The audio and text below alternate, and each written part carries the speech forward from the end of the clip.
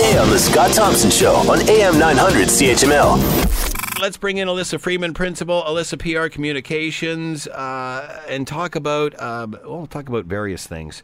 But certainly she's going to talk about Kathy Griffin and her attempt at comedy and where this leaves us in the giant discussion of one extreme to the other. Alyssa Freeman is with us now. Hello, Alyssa. How are you today? I'm fine, Scott, and how are you? I'm doing very well. Thanks for taking the time to join us. You know, I didn't jump at this at first. I thought, here we go again. And plus, I'm not a real Kathy Griffin fan. And, to me, this just appears that the idea is she somehow confused comedy with shock and awe.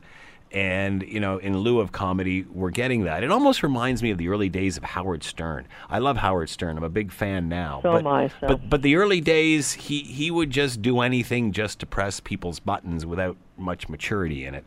That's what I think I'm seeing here. Is this just one of the worst PR situations you've ever seen? You know what? Comedy is a totally different realm.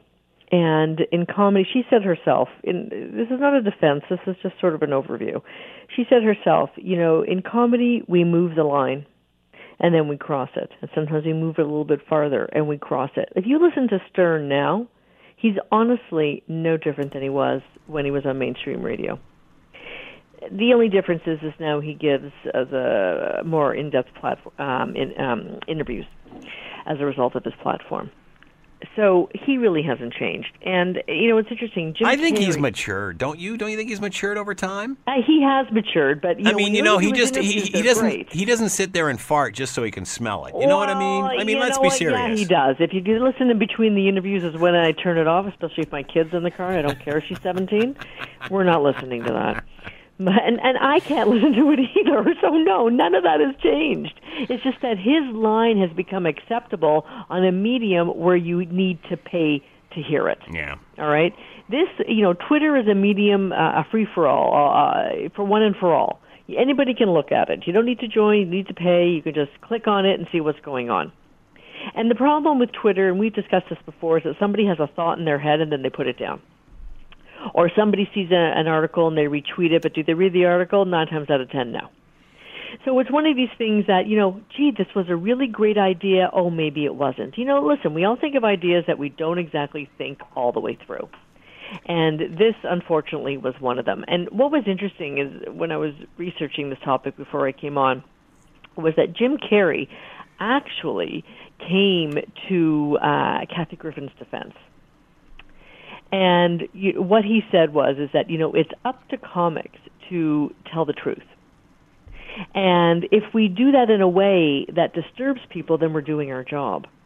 Now, it's very interesting. The skewering of Donald Trump happens every night, every night of the week, with the exception of Saturday and Sunday, because that's when late-night TV show hosts are not on.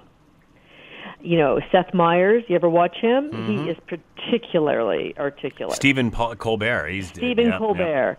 Yeah. Jimmy Kimmel has become the voice of, equal health care because of his own situation. Yeah.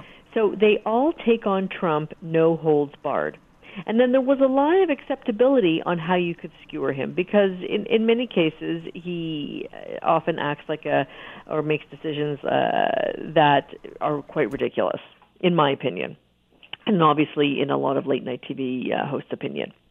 Now, what Kathy Griffin did was she built on this narrative. So this is an existing narrative of making Donald Trump or skewering Donald Trump.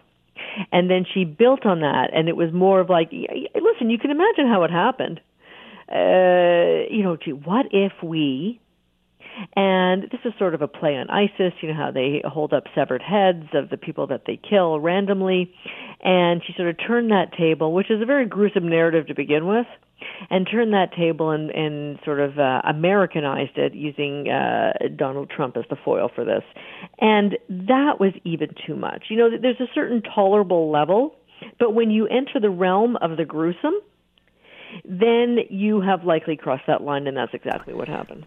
Want to hear more? Download the podcast on iTunes or Google Play and listen to The Scott Thompson Show weekdays from noon to 3 on AM 900 CHML.